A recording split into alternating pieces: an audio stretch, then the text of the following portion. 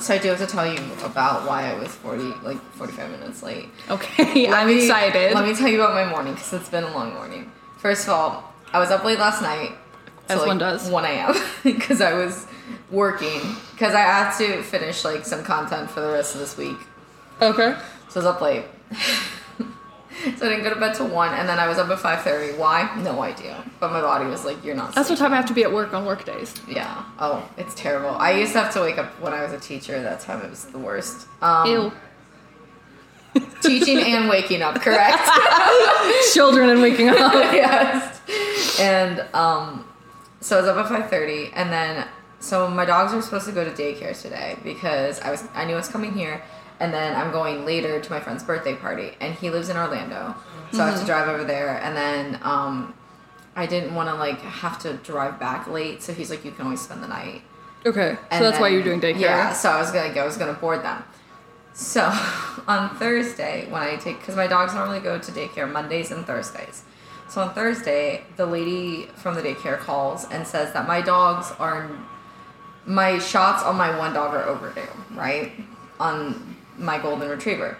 And I was like, okay, I'll try to see if I can get him in. So I was able to get him in Friday, and she's like, that's fine, you just need to bring me the paper by Saturday. Mm-hmm. So I take him in Friday, I get a shot, and then I forgot to ask the lady at the desk at the vet place for the shot record. But she gave me a receipt that said I paid for the shot, right? And it said the name of the shot there. So then I forgot to do it. My vet's open on Saturdays, right? So I was like, okay, no problem. I'll go Saturday morning first thing. I'll get there as soon as they open, and then I'll take them. It'll be fine. They're no longer open on Saturdays anymore. Oh. So I went there, and they were locked. It's closed. So anyway. Really? Yeah. Thank you. So then I drove over, and I was like, will you take this receipt as proof of, that he got a shot? And she said, no, I can't take it.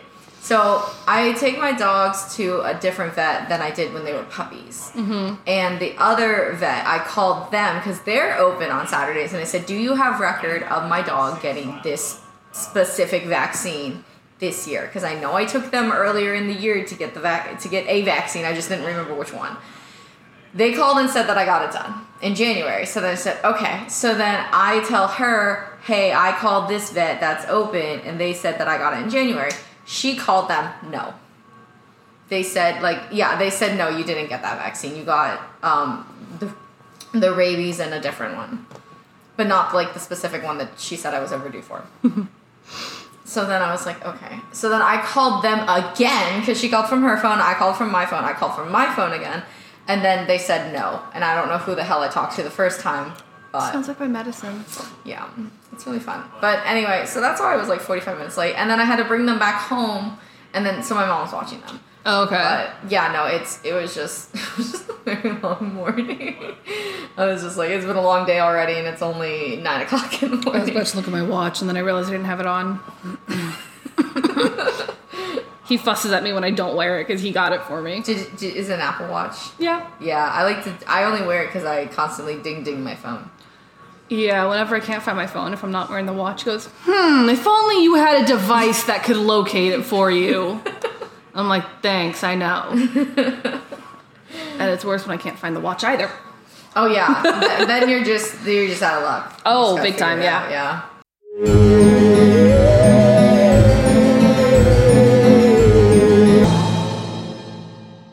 I can't whistle. I can't whistle either. I played a flute for 6 years. I can't whistle. What does that have to do with whistling? I don't know. Everybody says when you play flute, you should be able to know how to whistle. And I'm like, I hope you know that the mouth thing that you make to play the flute is not the same mouth thing. The mouth shape? Yes. That you do to whistle. I couldn't think of the word. I mean, that's a perfect lead-in because we are technically talking about mouth shape for this one. Ooh, let's get into mouths. I hope everybody... You didn't think that you were getting to first base on this podcast. I had hoped not. Do you want to introduce first? I'm Olivia. I'm a graduate student now. Yeah. Getting my master's in, I don't know why it's the School of Pharmacology, but it's with a concentration in forensic science. Oh, it's with pharmacology? I didn't know that. I didn't know either for the longest time, and then I applied. Oh. Cool. All right. Hi, I'm Kiera. I have a master's degree in none of this. I have a master's degree in biomedical engineering. But you're an enthusiast of the forensic sciences. I like to call myself a true crime and forensic aficionado. I was about to say, you better say the word aficionado. Yeah. And this is Live, Laugh, Livor Mortis. Thank you to Kiera for the name. Yes, thank you for Google for inspiring me. And we are a forensically based podcast that will be educating you on different forensic techniques, as well as going over the cases that were able to be solved and the progress that's made in the crime scene with the forensics behind it. Yep, and the whole scientific aspect on what branch of forensic science it's under and the specific technique that we'll be covering. Okay, so what we talk about today? Forensic odontology. Ooh. Which is basically forensic dentistry and the work with teeth. So basically, forensic odontology, it's a branch of forensic medicine that specifically deals with teeth and the teeth marks that are left behind. So you normally hear about forensic odontology with the identification of bodies, bones when they're found, if there's no other way to identify a body, like that murder case in Ruskin. Since the body was burned, there's not really another way to identify the person other than dental records, so they did actually use dental records. Okay. It's mainly for identification, but it can also be used for comparison of bite marks, and that's what we're going to be talking today about specifically is bite mark analysis. Oh, I was going to say I have a quick question. I don't know if you know this. Is there like okay, so there's a database of fingerprints, right? Yeah. Is there a database of dental records? Like, where do they get how do they find out that it's a match? So basically, to identify based on teeth and dental records, pre-death information from dental records and post-mortem notes, as long as information and features needed for documentation and comparison are used for the identification process, which basically X-rays are most commonly used. When those are not available, it's dental charts from your prior exams. Okay. So they can usually narrow down who this person could possibly be based on the geographical area. Do they match the description or dimensions of a missing person in the area? So they can at least narrow down and know which dentist to look for, if there's any specific markers in the teeth. Mm-hmm. So for me, I was born without canine teeth, so that would be a pretty identifiable marker. Were you really? Yeah. Oh, I know. That's cool. That's interesting that Yeah, my dentist found that out recently, actually, within the past couple years. Oh. So if they found a body with no canine teeth, that really narrows down their search to just a smaller number of people than not specifically, but rather than a huge number of people that have gone missing. Mm-hmm. So that's the primary use of forensic odontology, but we're going to focus specifically on bite mark analysis. And this is not a super popular method because there are pros and cons to it, but the biggest case that kind of brought light to the bite mark analysis technique was the Ted Bundy case, which I'll get into in a little bit. I just want to go over first what bite mark analysis is. All right. So when a bite mark is found on a victim, it's compared to the teeth of a suspect. Chances are, through investigation, they'll be able to identify at least some suspects, and they can narrow down based on the suspect's teeth.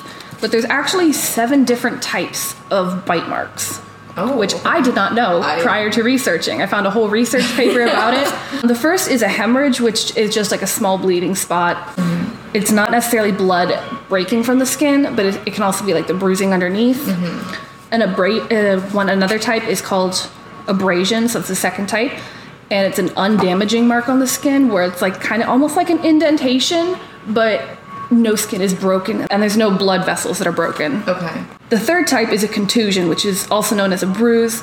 It just basically means that some blood vessels have ruptured. Right. So there's bleeding under the skin. The fourth type is a laceration, which I didn't know a laceration could be used to describe a bite mark, but that just means it's like the near puncture of skin. Yeah, I guess because teeth are sharp enough to to break skin. We just don't really typically use it for that purpose anymore. Exactly. And then there's the fifth type is called an incision, which means it's a neat puncture or torn skin. So skin is actually broken and it looks like a tear, or it's just very clean, like puncture. Yeah, so if usually if someone gets stabbed, that would be, if it's just like one stab, clean in, clean out, that would usually be referred to as an incision. Right, okay. The next is avulsion, which it's kind of gross, but it is the removal of skin. Okay. So like you would see in zombie movies, when a zombie bites and pulls skin off, that is an avulsion to the victim. But the seventh type of bite mark is actually called an artifact, and that is the bitten off piece of skin. Okay. So go back to the zombie example, the victim would have the avulsion because the skin was removed, but the zombie would have the artifact, which is that bitten off piece of skin. Yeah, that makes sense. If that makes sense. Yeah. Another thing they look for in bite mark analysis is the degree of impression, because that can tell you how much pressure was used when the bite took place. So if a bite mark is recorded as clearly defined, it means there was significant pressure, where you can see like the specific outline of the teeth and the kind of orientation, like if a tooth is crooked. And then if it's documented as obviously defined, that's considered the first degree of pressure, where it's a little more clear. It's got like very clean edges where you can see. And then there's the quite noticeable degree, which means that there was violent pressure used to make the bite, and that usually leads to the 7 types of bite marks. It's usually through the quite noticeable degree of pressure that's found. So another thing I wanted to talk about is the types of teeth and their characteristics, just so that way you have an idea of what kind of tooth makes what kind of mark and where they are in your mouth. Because that might, I'll be talking about that a little bit when I get into the specifics of Ted Bundy and his bite mark. But your incisors basically are rectangular shaped mark when left on skin or styrofoam, even anything that can show your bite mark. Sometimes it has perforations at it's called the incisal angle. It's like at the specific angles, the edges. Yeah, that they kind of go in. Right. And then you have your well-known canine teeth, which leave triangular markings with the apex towards labial, so kind of lip area, and then the base is towards the lingual, which is your tongue. Yeah. I hope I got that right. That sounds good. Well, also, if I get anything incorrect, please, especially to our listeners, please correct me so that way I can make up for it and explain what was wrong on the next episode. Yeah, just constructive criticism is very much appreciated. Yeah. And then you have your premolar teeth, which are single or dual triangle bases, and the triangles kind of face each other to come together as a diamond shape. Okay. I know it doesn't sound like it makes much sense. If you were to bite into a piece of styrofoam, you'd be able to see the shapes that your teeth make.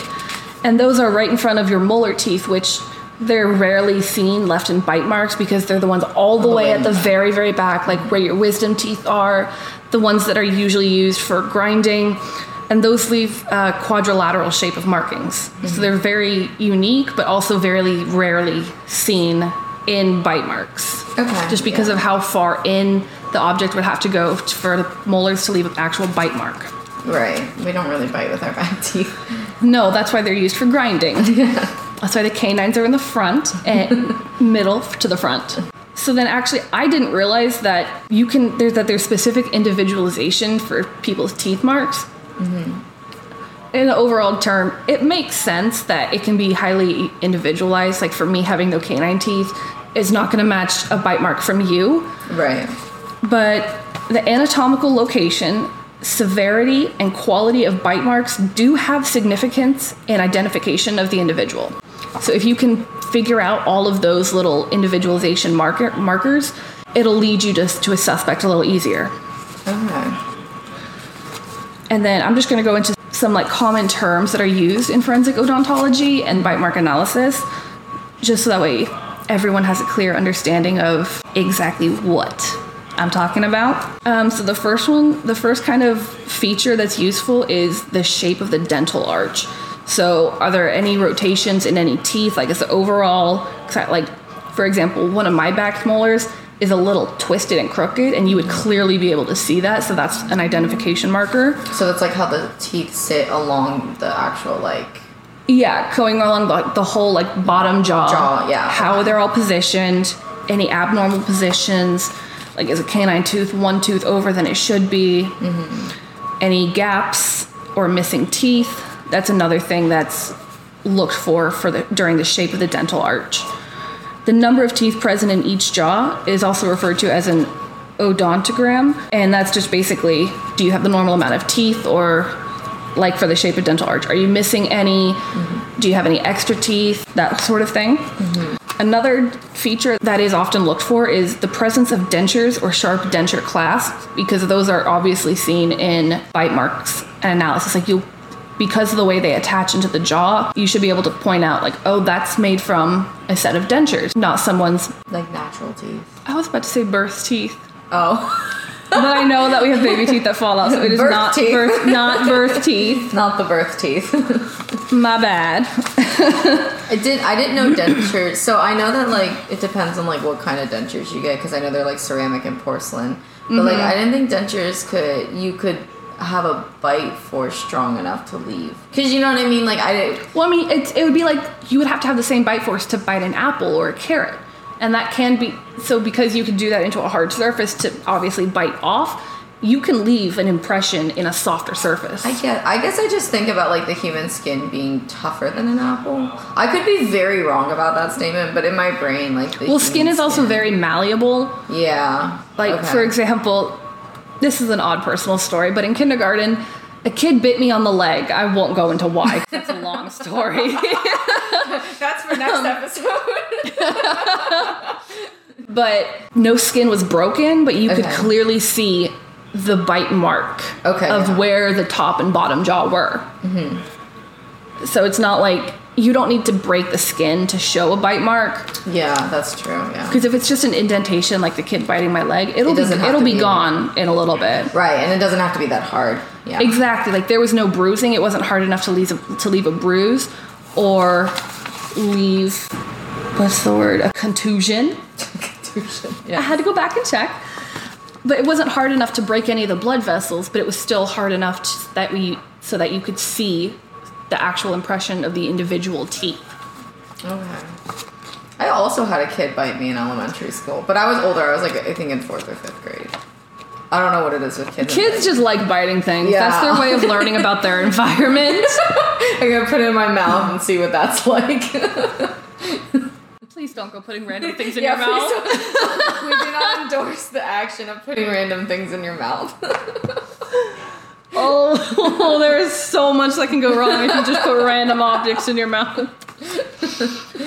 So another feature that they look for is distortion of some of the surfaces. So one of the definitions that I should have mentioned earlier is occlusal. I really don't think I'm saying that right, but that's basically the biting surface of the premolars and molars.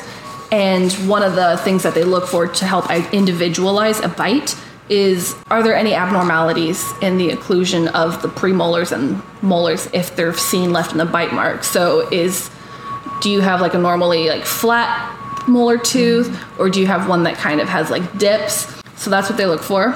Also, the level of the biting surface in the jaw, like, is it normal, or by normal I mean, like, about the same level as your other teeth, or is there one molar or premolar that, like, kind of is a little bit longer so it sticks out further and thus makes a deeper impression. They also look for broken or fractured teeth, particularly incisal fractures that may be responsible for abrasions. So your incisors are like your front teeth, and if those are usually the ones that are seen first in a bite mark, because obviously they're in the front. Those are the ones that are going to leave a mark if you bite someone. If there's any breaks or, like, cracks that they can see, that can also help individualize a suspect. Because obviously if someone has a cracked tooth and that is seen in the bite mark where, like, a chip of it is missing, obviously they know that their suspect is going to be someone with a chip in their tooth. Right. Okay. That's pretty cool.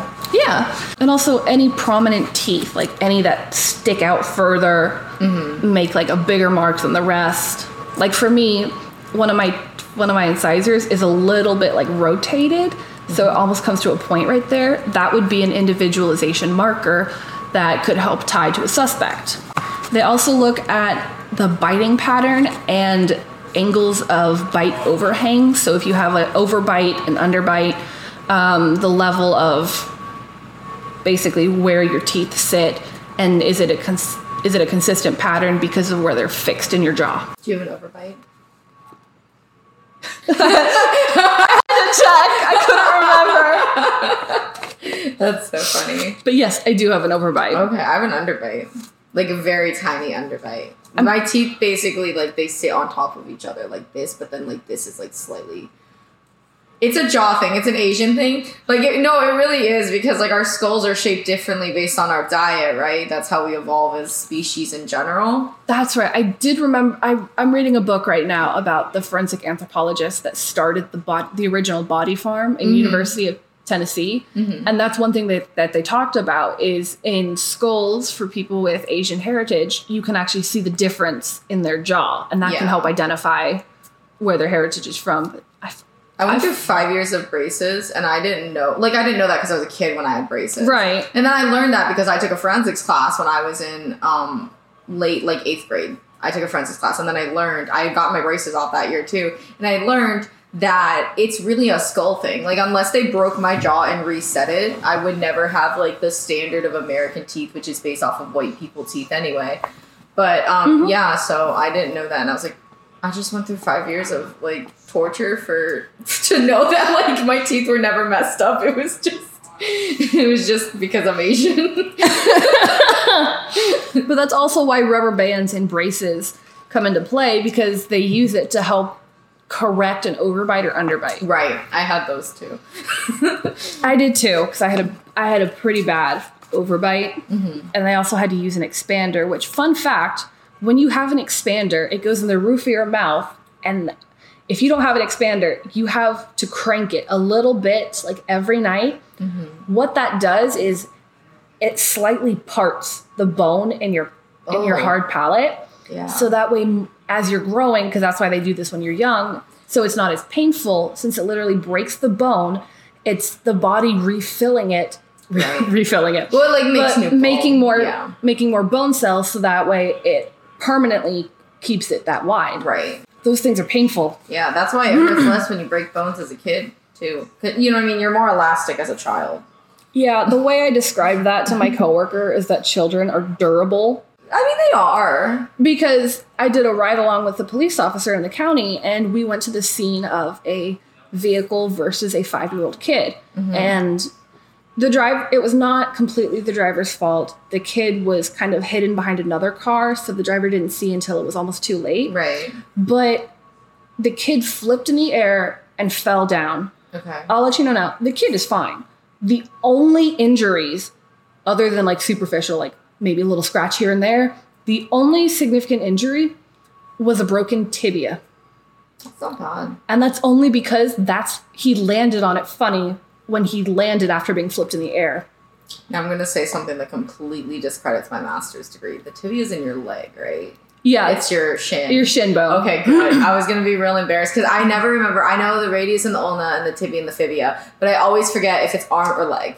But I know they go together, those, like... I just know because the ulna, it has, like, a little U, and that connects to the olecranon process, which is your elbow. Right, okay. That's smart. See, I took anatomy, and I don't remember that. I took a forensics anatomy class at 7:40 a.m. First semester, freshman year of college. That's gross.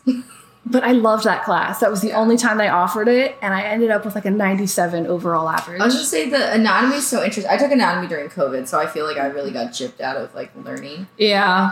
Because anatomy is also a lot of hands-on. That's how you can age a person based on their, what is it called? I think it's called the pubic symphysis. Yes. Mm-hmm. I can cover that. We can cover that in another episode. We'll go through another one, yeah. I'm just mad that, so I was actually supposed to I took 2 classes in grad school. I took anatomy and I took forensic, it was, I think, just forensic science. It was, like, general, but it was in, like, the College of Medicine, so it was, like, forensic medicine type thing. Yeah. And both of those were supposed to be cadaver labs, where we got to go, like, actually dissect. And I've never dissected anything. I've made it this far in my science career, and I've never dissected. I dissected a worm one time in Bio 1 college lab. That's it. That's the only thing we dissected. How do you dissect a worm? Very carefully. They're very small, and, like, their skin is very, like, fragile. Yeah. And, like, does the whole like dissection have to be done under a microscope? No, you can do it without a microscope. You just have to be very careful because when you, like, go in with the scalpel, you can oftentimes puncture the organs because they sit so close to the skin and the skin's very thin. So you just have to be careful. But I know, like, I went through, like, multiple worms because, like, you just push too hard. Okay. Yeah, but you just have to be very careful. But I didn't even do, like, the very stereotypical dissect a frog. Fun fact, I never dissected a frog. My school had us dissect cats. Oh, yeah, I didn't take anatomy, but my high school did. Another fun fact, we had to change companies because the company we got the cats from was under investigation on how they obtained the cats. Oh, no. That's not good. No. And then I dissected a cow eyeball in 7th grade. Okay, I've heard of those before, too. I've seen eye dissections. Yeah, the thing was like bigger than a baseball. Yeah, cow eyes are... But then again, big. I was 7th grade, so smaller hands. And then I've dissected a squid at sea camp in the Florida Keys. You went to sea camp? I did. I did too. And then I took anatomy, an honors anatomy that was really taught at AP level, my senior year of high school. And I was so upset because the one day that I had to be gone because I went to do college tours across the country, that's when they dissected pregnant rats and sheep brains. And my professor my teacher swore that she would save me a sheep brain for me to dissect and not for extra credit, but for the learning experience, because that teacher knew that I was really interested in forensics and even like saved an article from a newspaper about USF starting or wanting to start a body farm. Yeah. And she said that she would save me one, and she didn't. And I was so upset that I missed out on the chance to dissect pregnant rat, and just because you could see the fetal skeletons and tissue. Right, yeah. And the sheep brain. That would have been so interesting to me. But then I got to college and we dissected rabbits when I took my anatomy class.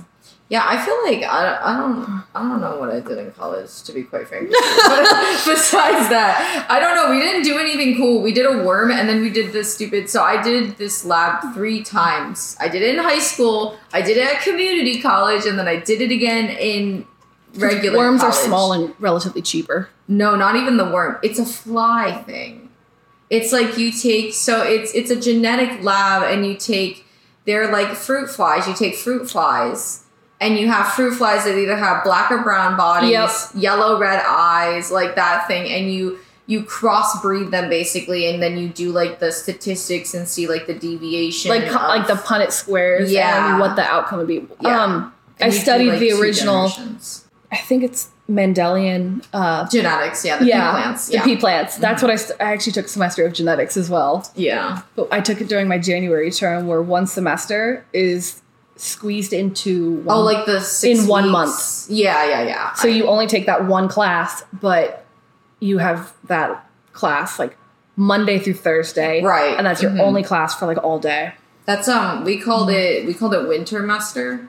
And it started right after Christmas, so I think it started December 27th, and it went through like January 27th. Ours started like January 2nd. Yeah, and then we had Maymester, which started like the very end of April and went to the very end of May. Oh, we didn't have that. Yeah, I never took one of those courses. My friend did, and I like helped her out a lot with that class because it was a lot of work. She took like a I don't remember what it was, a criminology class though.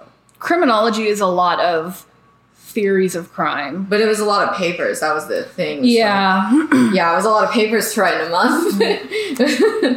But yeah. Anyway. I looked at my notes and I realized I actually wrote down the common terminologies much later in my notes than I should have. Mm-hmm. So I'm going to go over those definitions real quick, if I can look at the correct paper. So basically the arch, it refers to your upper or lower denture. So the arch is like your bottom jaw, for example, how it's like in a half like oval. That is considered a crescent. That's the word. That's considered the arch. Okay. And then there's the cementum, which is the hard connective tissue that covers the tooth root. So if you've ever seen your teeth after you've had them extracted, it's the actual hard covering. So that way your nerves aren't really exposed. Oh, yeah. Okay. And it's called cementum because it's supposed to be hard. So like cement. That's how I was taught to remember it. And then there's another common definition is decay, which basic definition, it means something is decomposing or there's lesions in the tooth structure where decomposing is occurring. Then there's the dentin, which is the part of the tooth between the cementum and the enamel. And the enamel is actually the hard calcified tissue that covers like the crown of your tooth. Mm-hmm. So like the part that actually bites, that's considered the enamel. And then, I don't know, I have this written down, but the word jaw. Yeah, that's part of the mouth system. Yes, it is. But it's also the common name for the maxilla or the mandible. Yep. The maxilla is the upper part of your jaw. It's like your front teeth on the top, the one that's actually like fused into like in part of your skull. Mm-hmm. The mandible is your bottom jaw, which technically is not like fused to your skull. That's why it can move. It's held together with like connective tissues. Mm-hmm. So that's why whenever human bones are found, you don't really see the bottom jaw connected to the mandible and the skull. And then I already covered what molar, the teeth behind the premolars and the grinding teeth. That's a bad definition for molars. Teeth behind premolars. Yeah. I just realized that. And then the occlusal, which is again the biting surface of the premolars and the molars. Have you ever seen a tooth extraction? Like right after the extraction? No, I've had multiple teeth extracted. And the first time I passed out on the floor of the dentist office and they woke me up with the ammonia smelling salt. Oh, yeah. But then they switched it out so it was a chocolate in front of my face when I woke up, which chocolate right after a tooth procedure, not sure that's a good thing. And then the only other time I had teeth pulled was wisdom teeth and I was completely out. Mm-hmm. I really wish I would have kept my teeth because I would have just loved to like study and like be able to see like, okay, this is where the root is and this is where like the enamel is. That's my scientific mind. So if I ever have to get like a joint replaced or something, I'm going to ask if I can keep the bone material. That's, obviously. Okay, so I have a couple of things on that. No, I have seen a tooth extraction. My mom got a tooth extraction and I was there because my mom hates the dentist. She had an infected tooth, so they actually pull everything out. And then the dentist is like, you see that thing that's hanging off of it? That's the infection sac. And I was like, that's so cool. That's so interesting for like scientific research, but it's also disgusting to have an infection sac. Yeah. I mean, anytime you have an infection, like it's usually like it clumps, you know what I mean? It clumps together. Yeah. It wants to be with itself. Mm-hmm. But yeah, he did that. That was cool. Also, like, I'm going to sell my mom out a little bit here. So my mom has implant dentures. So she's got the screws in her, like... I feel like those are more stable. You know, yes, but also I know she had a lot of issues. She's had them for, I think, 2 years now. She had a lot of issues in the beginning. It took like a year to really settle in. And like heal from it all? Yeah. I think it takes longer to do that, but then once it's good, you're good. But it's like it's a little bit longer versus like the extraction and regular dentures. But she has actually like implant into your bone almost. Yeah. One time though, her screw fell out of her top and she was like, can you just screw this back in? I'm like, I don't know how to do this, but I'll try. And I just like went in and I did it with my fingers. And then we went to the dentist because she's like, I gotta go to the dentist now. Obviously. Yeah, we went to the dentist and then she told the dentist what happened and he like looked at her mouth and he was like, how did you get the screw back in? Because he was like, where's the screw? And then she's like, no, my daughter put it back in. And then he looked at me and he said, you put this? He's like, how did you put this back in? And I said, I don't know. I just put my fingers up there and I did it. And he's like, you want a job here? No, I don't want to be in people's mouths all day. But yeah, I guess I did a decent job though. I have no idea what I did. But yeah. Fun memory. Yeah, it was fun. So yeah, that's like my teeth extraction. Oh yeah, I have my dog's baby teeth.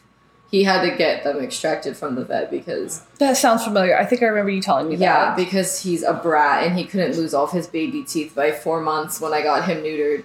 He had to wait until he was 1.5 years, not lose all of his baby teeth, and then I had to pay for him to have oral surgery because, you know... That's the fun part about having pets.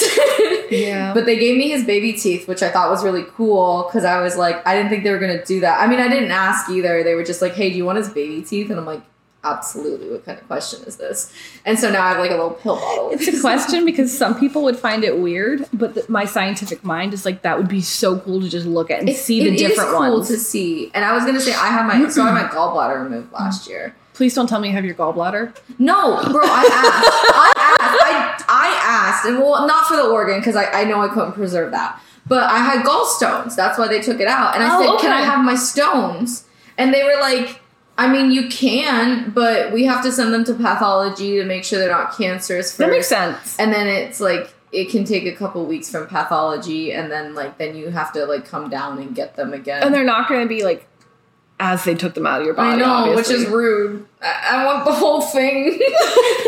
So they were like, yeah, no, we usually don't let people. They're like, if you want to sign the forms, we can get the paperwork so you can come. But it's just a whole process at that point. I was just like, no, I guess not. But I really want my stones.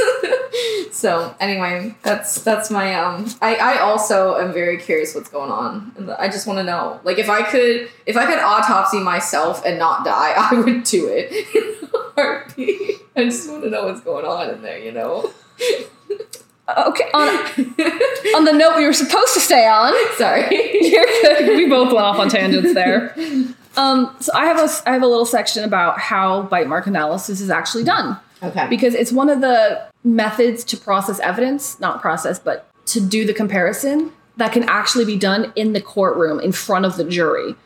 For DNA analysis, you obviously cannot do that in front of the jury. Right. So that's why it's such a big thing. So the jury can watch exactly how it's done beginning to end. And it's all documented and they can clearly see there's nothing going wrong if it's done correctly.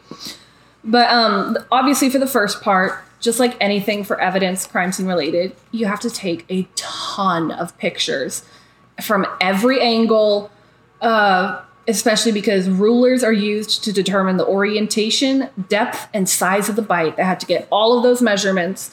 And they have to hold a ruler up to it, take a photo with the ruler, without the ruler. They obviously will swab for DNA, because if it's teeth, there's a high probability that you have saliva on your teeth when you bite something or someone. So they will always swab for DNA. And again, they have to photograph before and after, just in case they do changes. Just in case anything changes, to document that. So that way there's no gap in why is this here now and not earlier. Mm-hmm. And measurements of each bite mark is documented. That's along the same with the rulers to determine orientation and all of those details.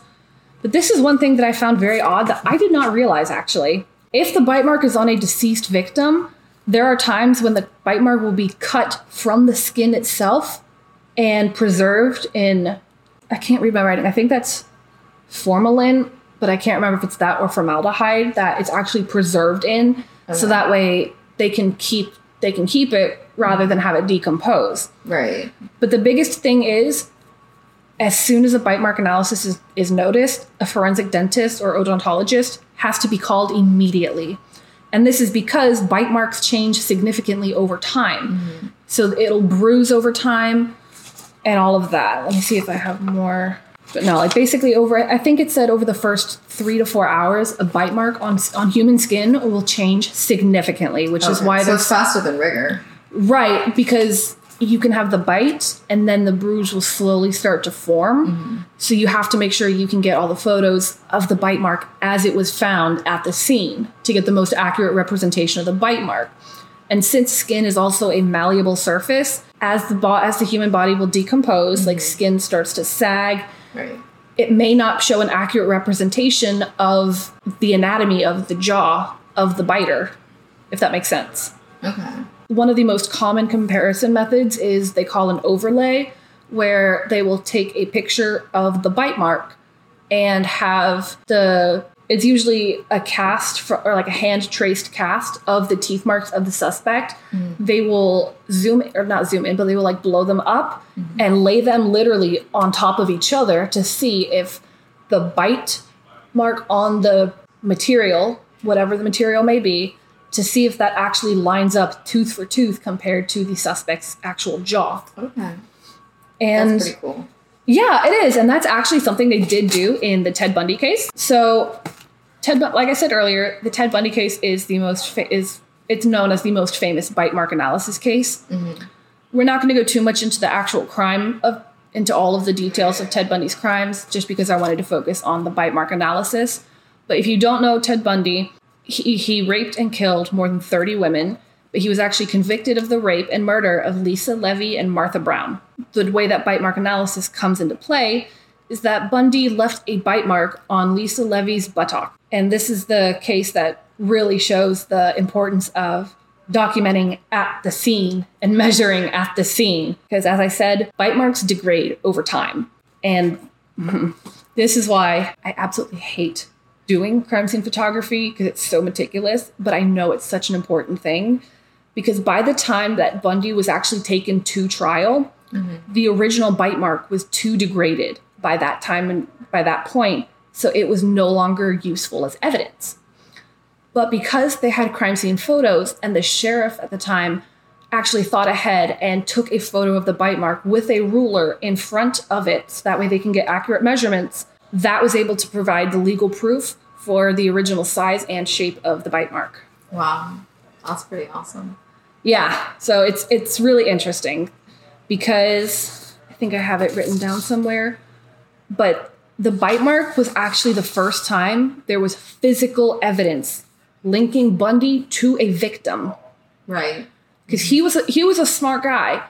He knew not to leave any DNA. It was very hard for officers and police and crime scene investigators to physically tie him to a victim, other than just like eyewitness reports or something like that. This was physical evidence that says, look, he was there. We know that because he did this. Do we know why he did, like, her butt? Or I don't know specifically. Okay. It might be part of the sadism kind of thing he had going on. Right, but I guess, like, because he never really marked up victims that way before. Right, but this was also deviation in his method because it was one of the sorority girls from Florida State University. And there were multiple victims in that one house in that one night. Right, yeah. That was very different than his typical MO. So forensic odontologist Dr. Richard Souveron, I think is how you pronounce it, he examined Ted Bundy's teeth and took photos of his lower and upper teeth, or the lower and upper jaw and the dentition. These photos were enlarged in court to show that there were unique characteristics of Bundy's teeth. And this was a chipped left incisor with 3 peaks. So it was chipped to the point where there were 3 protruding parts of that one tooth. Oh, so it looked like a mountain, like a jagged mountain. Yes, okay. And he had distinctively crooked teeth on his lower jaw. Right. For the photos I will be posting on Instagram, I'm going to be including a photo that shows just how his bite mark looked and a photo of his actual teeth to show. But these, like I said, because bite mark analysis is something that can be done in a court, it was very easy to show the jury. Here's a photo of Ted Bundy's teeth and his bite marks. Here's a photo of the bite mark left on the victim. This is what they look like when they're overlaid. And he said that, or this forensic odontologist, he used a transparent overlay so that way you could see the markings of both. And he said that it was a match. And they have, obviously, in the scientific method, validity and that kind of thing, like having someone else come in and review it. That's why peer-reviewed journals are a thing. So they brought in another person to examine the bite marks and just kind of make sure everything was done right from another professional's perspective. And this person was the chief consultant in forensic dentistry to the New York City Police Department medical examiner, Dr. L. Levine. So another highly ranked professional, very well trained in what he did. And he said based on the position and measurements, the bite on Lisa Levy was made when she was most likely dead or near death because there was no evidence of a struggle in the bite mark. Right. Okay. So it shows that the skin was not moving when he made the bite. And it was said that Bundy's teeth marks and the bite on Lisa Levy were found to be virtually identical. And the jury was convinced that Bundy made the bite mark, and this was the biggest piece of evidence that led to his conviction. So that's how forensic odontology and bite mark analysis helped bring about the conviction of Ted Bundy. That's really cool. I've seen like the, because Ted Bundy's trial was one of the first trials that was televised nationally, and it was huge. It was such a sensation. I should actually ask my mom if she watched it, because she was older when like that happened. But my mom too. Yeah, we'll come back. We'll ask our parents. But I saw like the like original footage of that, and it's so crazy to like, you know what I mean, that they were like able to do that. And back in like that was in the 90s or 80s. I don't know what year he was convicted in, but I know that the murder of Lisa Levy occurred in January of 1978.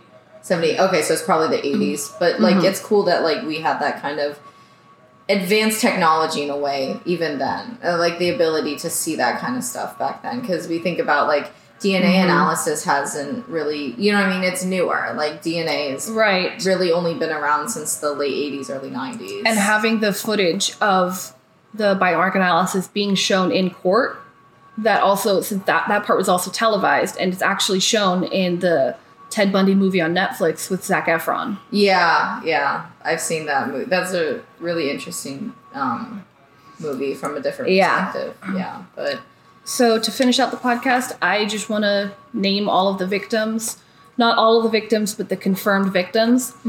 So there was Joni Lenz, an 18-year-old in January of 1974 who actually survived. And I don't know if I'm pronouncing all of these names right, but I'm really trying. All right. And then in February of it was Joni Lenz survived an attack in January of 1974. In February of 1974, Linda Ann Healy, a 21-year-old, was killed.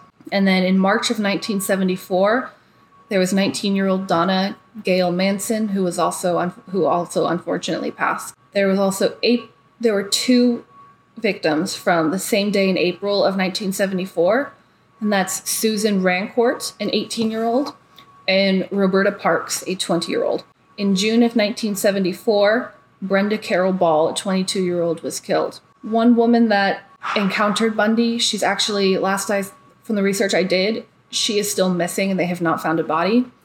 But this was from June in 1974. Her name is Georgianne Hawkins, and she was 18 years old. Again, there were 2 on the same day on July 14th of 1974, and that's 18-year-old Denise Nasland and 23-year-old Janice Ott. There are a couple of his victims that the bodies were never found. And another one is 16-year-old Nancy Wilcox from October of 1974. Also in October of 1974, 17-year-old Melissa Smith was killed by Ted Bundy. Laura Amy, I think that's how you pronounce her name, a 17-year-old, went missing and has links to the Ted Bundy and his cases. But the date that I have for her missing is actually Halloween Day of 1974. On November 8th in 1974, 2 people were attacked by Ted Bundy, and one of them actually survived. The survivor was Carol DeRanch, 18 years old, and the other victim that unfortunately passed is Deborah Kent, 17-year-old. In January of 1975, one of his victims that passed is Karen Campbell, 23-year-old. In March of 1975, it was Julie Cunningham, 26 years old. In April of 1975, Denise Oliverson, 24-year-old, went missing. In mid-April of 1975, Melanie Cooley, 18 years old, was killed. On May 6th, in 1975, Lynette Culver, a 12-year-old, went missing. That was his youngest victim. At the end of June, in 1975, Susan Curtis, 15 years old, went missing. And then these next few are all from the same night from the sorority murders. The 2 women that passed were Margaret Bowman, 21 years old, and Lisa Levy, 20 years old. She's the one that Bundy left the bite mark on that helped kind of seal his conviction. But there were 3 survivors from that attack. It was 20-year-old Kathy Kleiner, 22-year-old Karen Chandler, and 21-year-old Cheryl Thomas. And after that, on February 9th of 1978, Carol Leach, another 12-year-old, was killed. And Bundy actually confessed to killing 30 people. Only about 20 were confirmed, but he's suspected of killing over 36. Yeah. That's pretty crazy. And in such, brutal fashion. Yeah. And so quickly, too. They're all, relatively short time periods after each other. It was only a span of 4 years, but a lot of his victims were kind of grouped into the same month. Right, yeah. That's pretty crazy. Yeah, so I just wanted to end the podcast recognizing the victims and survivors. And that's the most well-known case of bite mark analysis. That was awesome. I really enjoyed it. I learned a lot. Thank you. And thank you for giving notice to the victims, too. I know, like, not everybody always talks about that, but there is a whole other side to these cases than just the perpetrator. The perpetrator themselves. So I really wanted to make sure we mentioned the victims. Yeah, and there's obviously this didn't happen too terribly long ago, so there are people that are still alive that were affected by these cases. Right. So it's important to recognize that as well. Mm-hmm. All right. Do you want to tell the people where they can find us if they want to know more? We have an Instagram. Oh, yeah. I have to... and other socials, question mark? Right now, we just have the Instagram. Okay. And if I can actually work my Instagram, you can find us at Live, Laugh, Liver Mortis. Yes, on Instagram. And, yeah, you can see the pictures up there. We'll post, like, pictures for each episode that are pertinent to the case, to what we're talking about in the cases and stuff. Yeah, so, like, for this case, I'll be posting a black and white picture from court showing the actual photos, the crime scene photo of the bite mark, mold of Ted Bundy's bite, a 3D model of his bite, and actually a picture of Ted Bundy's teeth. Okay, awesome. All right, so you can catch us there, and then we will be back next week with another episode. We will. This has been Live, Laugh, Liver Mortis.